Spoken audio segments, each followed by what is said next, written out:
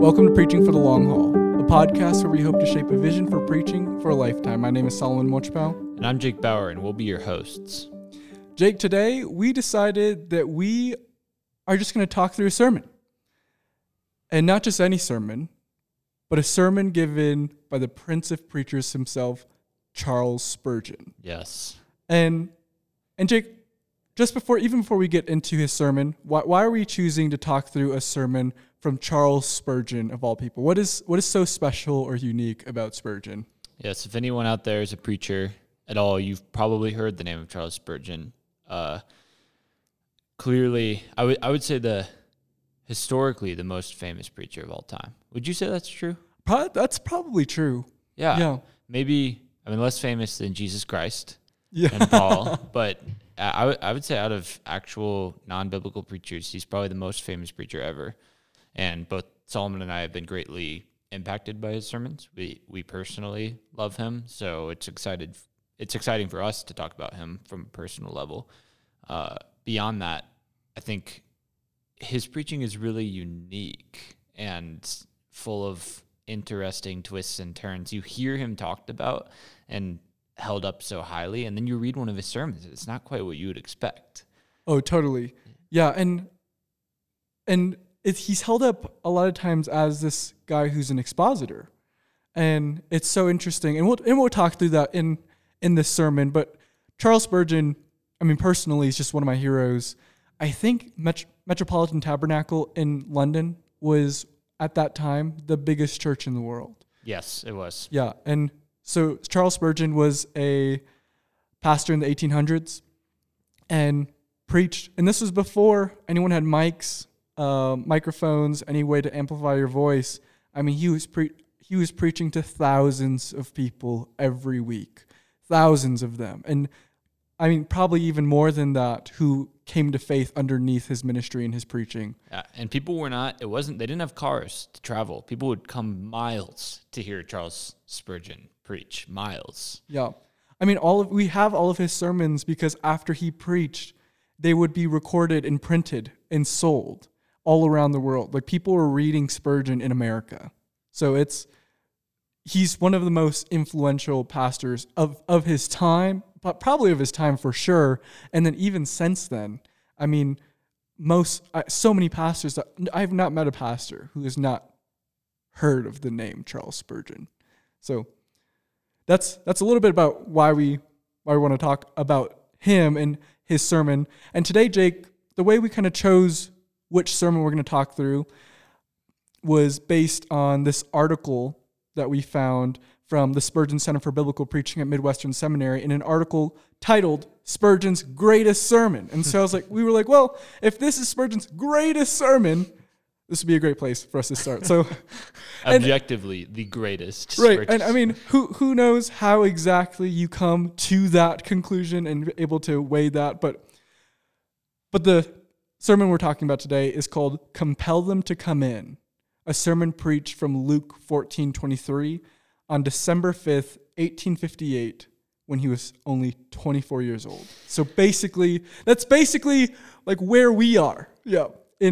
Oh man, I actually, before you're saying that, I didn't even realize that he was only 24 when he preached that sermon. That stresses me out a little bit. I'm like, there's a bar that I could be reaching.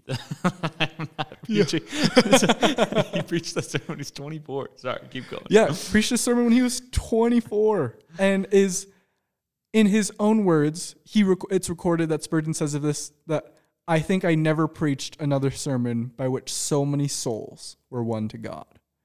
So Spurgeon preached this sermon, tons of people coming to faith.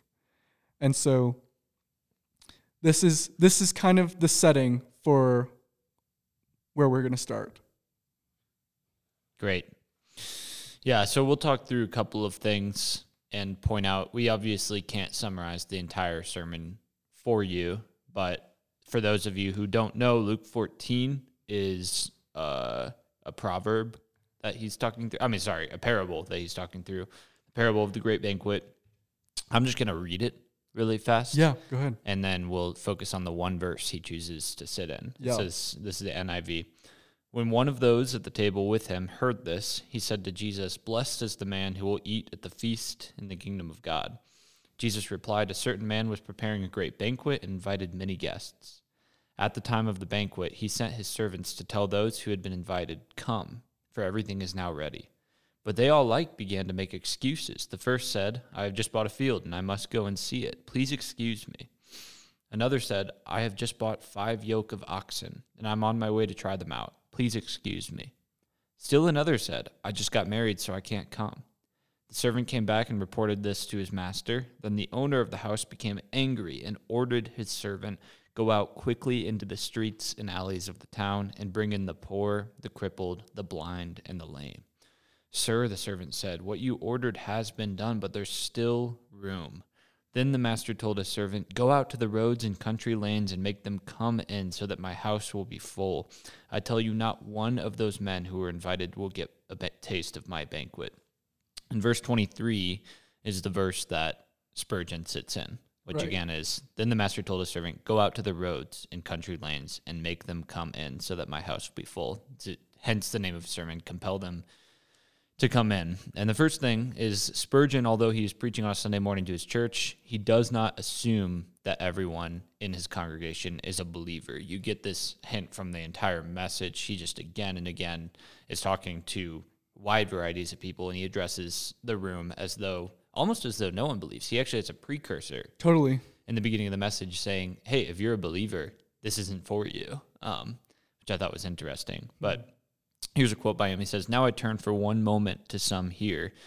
There are some of you here, members of Christian churches, who make a profession of religion, but unless I be mistaken in you, and I shall be happy if I am, your profession is a lie. You do not live up to it, you dishonor it, you can live in the perpetual practice of absenting yourselves from God's house, if not in sins worse than that." Solomon, what do you think about what he says about these kinds of Christians, and how do you think through this in your own preaching, where you are in an evangelical church full of many churched people? Yeah. I think the way that he even says this quote particularly is so bold. I mean, he straight up just says, "You'll make me happy if I'm wrong, but your profession of being a Christian is a lie." And he says, "You live in, you keep practicing sin." And the one that he uses is, "You keep you keep not showing up at church." And he's like, "If not in sins worse than that." And so it's like, it's just so crazy. I mean, it's so crazy to think that even that's the sin that he goes after is, yeah, you know how I know that you're not a Christian? You keep not showing up at church. Yeah, I So- think we'd move some people in their seats if one of us said that on a Sunday morning. Oh, totally, Yeah. totally. But I think this is the probably one of the reasons why he was so powerful is because Spurgeon just had this way of being able to break past people's outward religiosity and people's practicing faith. Like, they think that they're Christians because they do these things, or because they say, or because they grew up this way. And so this is probably even true, probably in some of our settings, maybe even more true in my setting than in yours. I'm not exactly sure. Yeah, different cultures. Yeah. But where people, there's this culture of people who just keep showing up at church because it's what they've always done, or they show up with their parents. And particularly even, I mean, in our setting, we're talking to middle schoolers. And so a lot of them are probably showing up just because their parents are, for better or for worse, right? That's not a judgment Yep. on whether or not that's a good or bad thing. It's just what's happening is they go to church because their parents go to church, at least a lot of them. Yes. And I felt, I always go back and forth on how I feel about preaching the gospel in a Christian setting, because I don't want to come off like I'm assuming, like, oh yeah, obviously you're not a Christian, you go to church every week, and is Jesus real in your life? Like and be accusatory. Yeah, you want to talk to those who are in the room. Totally. Yeah. But also, I mean, part of even my own story that I tell my wife all the time is, I think growing up in church, people talked to me and assumed that I was a Christian.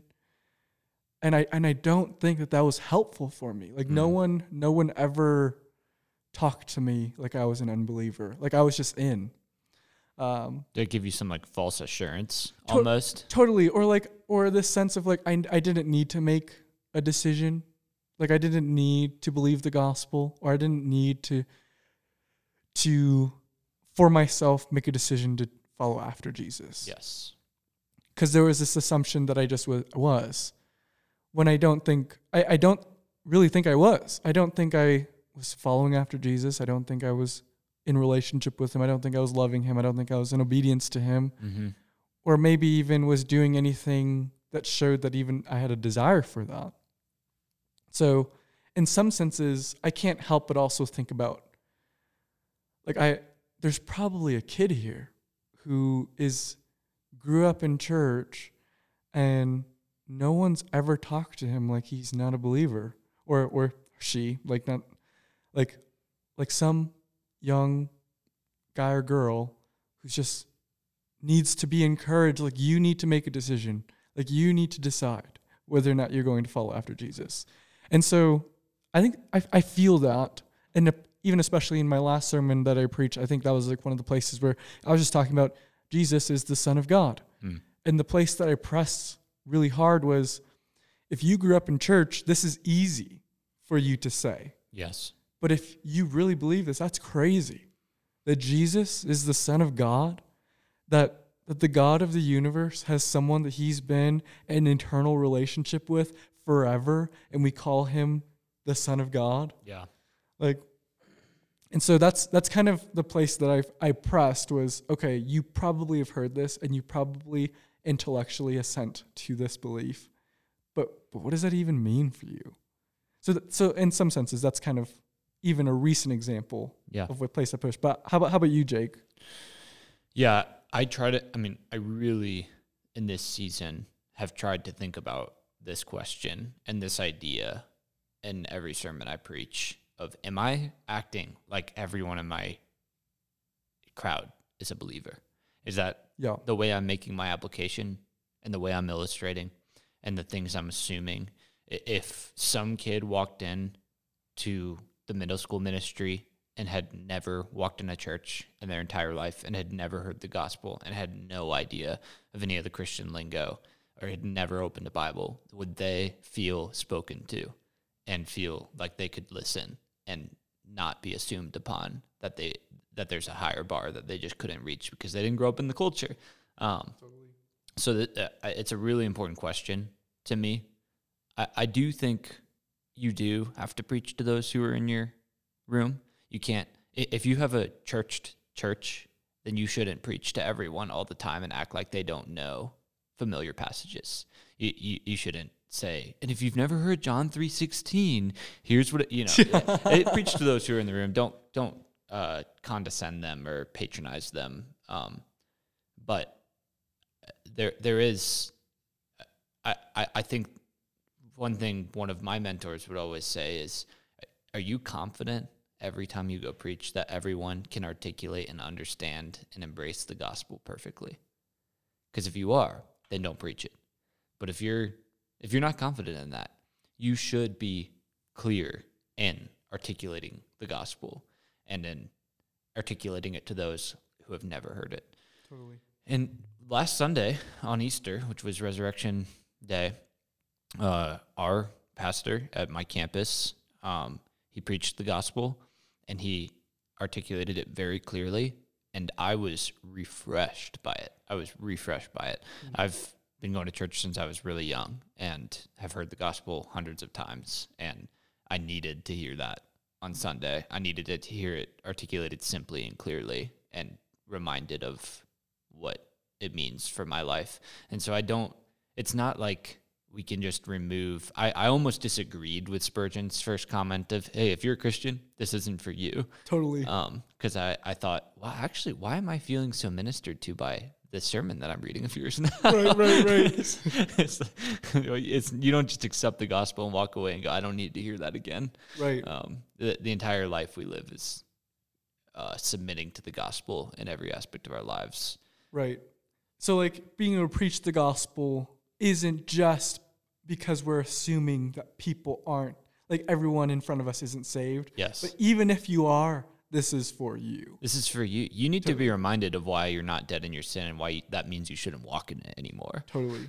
Or you need to be reminded of that guilt and shame that you're storing in your heart. You need to be reminded of why that's not accurate and not helpful for you. Totally. Yeah, and that actually leads us into the next thing that I want to talk about, Jake, is Spurgeon in this sermon. I mean, not just in this sermon, but particularly in this sermon, he's so bold. Yes. In the way that he preaches the gospel. In compelling, like the title of his sermon, his text, compel them to come in. That is what he is doing. Yes. He straight up says multiple times, it is my job to compel you to believe the gospel, to come into Christ, to come into the Christian faith. Like he's very direct. And here's a quote. I mean, you mentioned even that there's an even more direct, bold quote where he threatens people. And he gets to a point where he's talking about hell. Like, can you bear a fire that will never go out?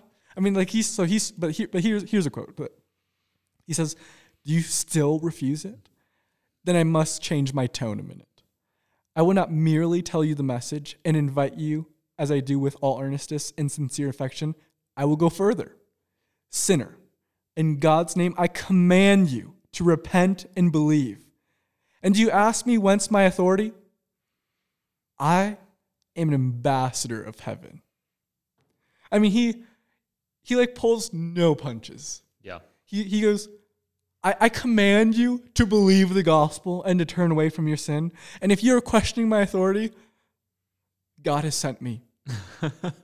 Like, I represent God. And so Jake, what can we learn from Spurgeon's boldness in his preaching of the gospel? Or like, what would you do this? Like, would you feel the kind of freedom to be as bold as what he's doing here? Yeah. Something he says toward the end that also reminded me of a way I felt last week while being preached to was he says, I'm clean of your blood. So you are responsible for your own blood. Is what he says in the last, and that is stunning when you hear that initially. Totally. In our world today. You hear someone say, hey, if you don't believe right now, it's your fault. It's you have been told this clearly and compelled to come in. And if you're still rejecting it, it's on you. We don't like that message today of where I've heard unbelievers in the past blame God for their unbelief or whatever else, or say, their questions, their doubts are what reigns in their life for the reason they don't believe. But anyways, to answer your question, what can we learn from this boldness is, I don't know if I would be quite the same as Spurgeon, because I'm not Spurgeon, the way I would have this boldness and articulate it. I don't think, I think in our context today, it's different. I do think one thing we need to feel when we preach that I don't feel enough is that we have left people without an excuse. And that is what I take away from Spurgeon's comment at the end is your blood be on your own head if you don't believe. Do we walk away going, I have told them Christ as clearly and as compellingly as I know how. If they do not believe after that, it's their fault. And what that means, first and foremost, is that we need to embrace the gospel message really clearly in every message we preach. And second is that we do, I will say, I think we could be bolder about how we talk about sin and how we talk about hell. That there's something compelling in Spurgeon's sermon that isn't compelling in our preaching today, because he's not scared to say, your sins condemn you to hell, and God's mercy is the only way out of that. And if you continue in your sin and don't embrace God today, you will be eternally punished, and there is no excuse for you.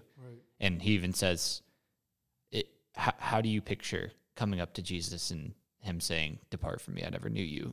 Just picture that in your mind. Picture the hell that's before you as you try to enter heaven, and those gates are slammed on your face because you were a sinner who's rebelled against God and said no, and yet had the opportunity to accept his mercy. So there is something, the boldness of, without being mean or bullying or coercing people, Totally. but being honest with them. I think people want the honesty Right. of the gospel today and the honesty of sin. I had some students forever ago tell me I pulled punches in one of my sermons and Wow. they didn't feel like I talked clearly enough about hell and punishment. People want to hear what the Bible actually says. Right. And what's actually, they don't want it any more sugar coated than we've already tried to make it today. Totally. And it's my impulse is, out of an effort to be kind and nice, I'd sometimes do pull punches or feel Right. myself not giving the text quite its edge of fierceness. Right. You blunt the edge a little bit. Yes, Yeah. exactly. Where scripture says something really, really clearly and even more difficult to digest, sometimes we want to sugarcoat it and say, let's spoon feed this text a little bit. Totally. And there's ways to do that without being a bully. Yeah. But I do think we could all grow in being bolder in what scripture truly says about sin, death, and hell. Totally. And I mean, I think that's so interesting too, because those students asking you to do that or saying that, I mean, if they're not getting it in preaching, like if they're not getting it in church, if they're not getting it in the Christian setting, they're for sure not getting it somewhere else. Yes. Like our students probably expect that when they come, they're going to hear the Bible taught. And like they're probably not wanting us to keep telling them that the things that they're hearing from their friends or in school or in music or in culture or what they're seeing on social media, that like they don't want us to just keep saying those things. Yes. Even though sometimes it might feel like we're stepping on toes or It feels scary to tell people totally. their sin is evil. It feels like, oh, who am I? But it's what scripture says. You know, it's Right.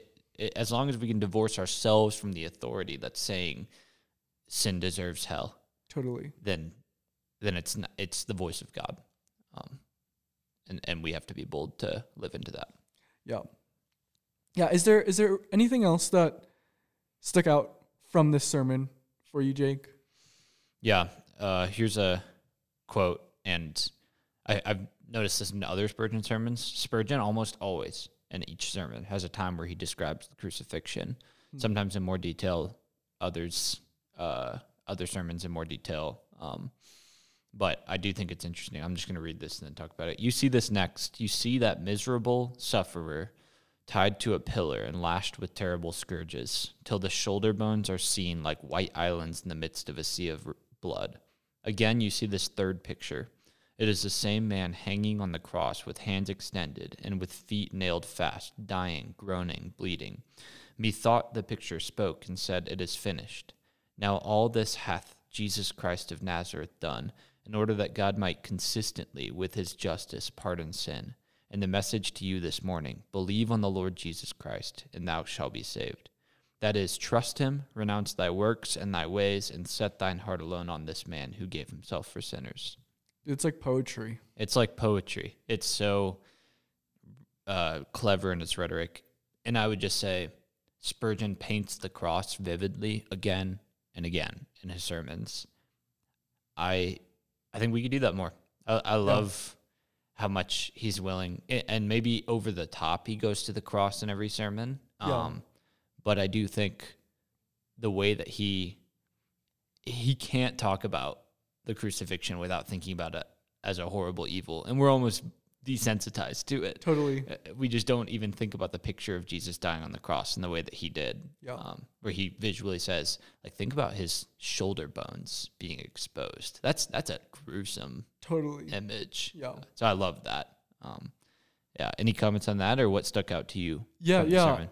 I think it's so interesting because I have been thinking about, I mean, even in relationship to our talk with Mark about Christocentric preaching, and I mean, even it's so weird to try to preach the Gospels and be like, do I preach every story in the Gospel and be like, at the end, be like, and he goes to the cross, like he goes to the cross for your sins, And so it is an interesting thing to keep thinking about and pondering of like, oh, Yes. do I preach the crucifixion particularly in every message? And how do we, and if we do that, how do we do that faithfully? Yeah, totally.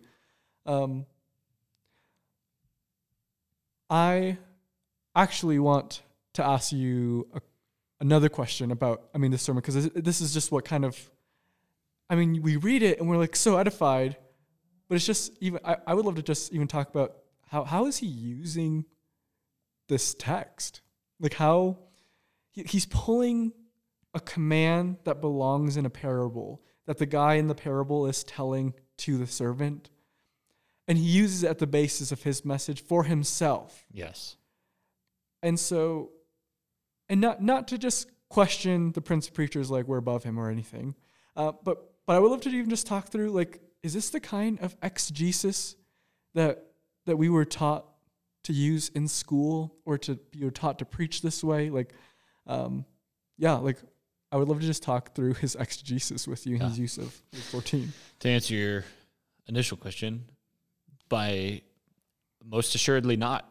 It is not the kind of exegesis we would do, or that I'd feel comfortable doing. Yeah. I feel that way every time I read a Spurgeon sermon, and it's what almost makes him interesting to me and more compelling to me, is that he was I would say one of the greatest preachers in history, and yet he preached on one verse of this parable without mentioning that it was a parable. He doesn't mention that it's a parable in the whole sermon. He doesn't mention the context. He mentions a little bit of the context of the actual verse. But I would say in standards today, it's not an exegetical sermon. With that said, he is a Puritan-styled preacher. Totally. Which means he really does sit in one verse. Like that's how so many of the Puritans preach. Yes. For like 200 years. Yeah. For better or for worse. Yeah. Their preaching had things to it that have changed the world in ways that today's preaching is not doing. Mm-hmm. I love where we are with preaching today, but I don't want what Lewis calls chronological snobbery, where we look back and say we're better than them. Yeah, we figured it out. They've been non-expository or non-exegetical. So while I wouldn't preach this way, I wouldn't say it's unfaithful. No, I don't think I would. I think he does things in other sermons. He does things with texts that I'm not excited about. Totally. Yeah. I think he has a method that is generally really faithful, that he's willing to dive really deeply into a text, but sometimes it leads him to areas where I'm like, that is just not you. Like, I don't that's think like not what that's saying. Yeah. And the way I'd say it is that typically what happens with the Charles Spurgeon sermon is he sits in that one text for the first 10 minutes of the message, where he talks about the text, and then slowly he digresses further and further and further away from the text toward more application and more general implications of that text. Totally. And that makes us uncomfortable, but in its own way, it is a unique style of expounding a text. And he does things I could not do because he chooses to use the text in this way. What is your thoughts on his exegesis? Yeah, I remember being at Bible college, sitting in our preaching classes, having taken like these classes, learning how to do exegesis, and like still like knowing in my peripheral that Charles Spurgeon was like this great preacher, hero, person held up by Reformed people. Yes. And then I remember I like went to go read one of his sermons for the first time, and I just remember being so shocked. I was like, what did he do? He didn't preach on 20 verses and walk through it step by step. Totally. But also like what Spurgeon does so often, which Martin Lloyd-Jones also does this. And then Piper learning from Edwards, and I think following in the steps of like Martin Lloyd-Jones, when he preaches through Romans, he preached 4 sermons on Romans 1:16, and they're preaching doctrine. Like they're preaching, they're ripping a theological idea out of this text and they're basically essentially just preaching that doctrine. Yeah, that's like good. that theological idea. And so, I mean, it's so interesting. I think we can learn from that. Like, I think there's probably a level where we don't do that anymore, where I think some of the depth of what we read in Puritan preaching sometimes comes in, like, how did you see that 50-minute sermon in that sentence? Yeah. Which, like, we just don't know how to do that anymore. And maybe part of that is like, well, it's like, I mean, it's probably not historical grammatical. Yeah. But I want to learn from it, but also it makes me feel uncomfy. So I don't know. Like, if we were trying to emulate it, we'd probably end up just being unfaithful. Unfaithful, totally. Yeah, totally. Yep. Yep. Yeah, I don't know if you have any other thoughts before we end here, Jake. Yeah, I mean, if you had 2 sentences to say it, what makes Spurgeon so compelling to you? I think Spurgeon, he's just so bold. He's so bold in his proclamation of what is true in the scriptures. And I mean, even what we were just saying, like, he takes one verse. I mean, his whole sermon, he's quoting scripture. Yeah. His whole sermon, he's quoting scripture. So, like, he's saturated in scripture. He knows how to do exegesis. Mm-hmm. I mean, if you read some of his commentaries, like, he knows how to do exegesis. So, but I think he's so bold. And I think that's the thing that is so compelling about him. I don't know if you have, what makes Spurgeon so compelling for you. He knows people. He knows the gospel. I do think his gospel fluency, to borrow a phrase, Van der Stelt, I think, Yep, is unbelievable. You just see, he knows, he doesn't have a question in his heart of the sinfulness of man and the mercy of Christ. And that comes out in every sermon that you read by him. You almost can't help. You walk away from a Spurgeon sermon and go, who can help believing the gospel? Who can help knowing they need the gospel? And that to me is his heart, and therefore what makes his preaching so invigorating. yeah. Okay, you made me had one last thought. Great. Like, I think I don't know if you feel this, but I feel in this, particularly in our context, our day and age, I feel the need to be so nuanced. Yes. And he just doesn't. Like, he just doesn't feel the need to nuance the way that he sees truth, or to articulate and soften all these other views. But he just says, this is what's true. And when he preaches, either you have to believe it, or you have to be like, okay, he believes it, but he's a fool. Yes. Yes. Would you say maybe the word simplicity? Yes. There's a simplicity that's friendly and engageable, and it makes every sinner feel like they can believe. Yeah. Yeah. Yeah. Well, Jake, I love doing this with you. I'd love to talk through another sermon again at some point. It'd be awesome. Yeah, this was fun. Well, you've been listening to Preaching for the Long Haul, a podcast where we hope to shape a vision for preaching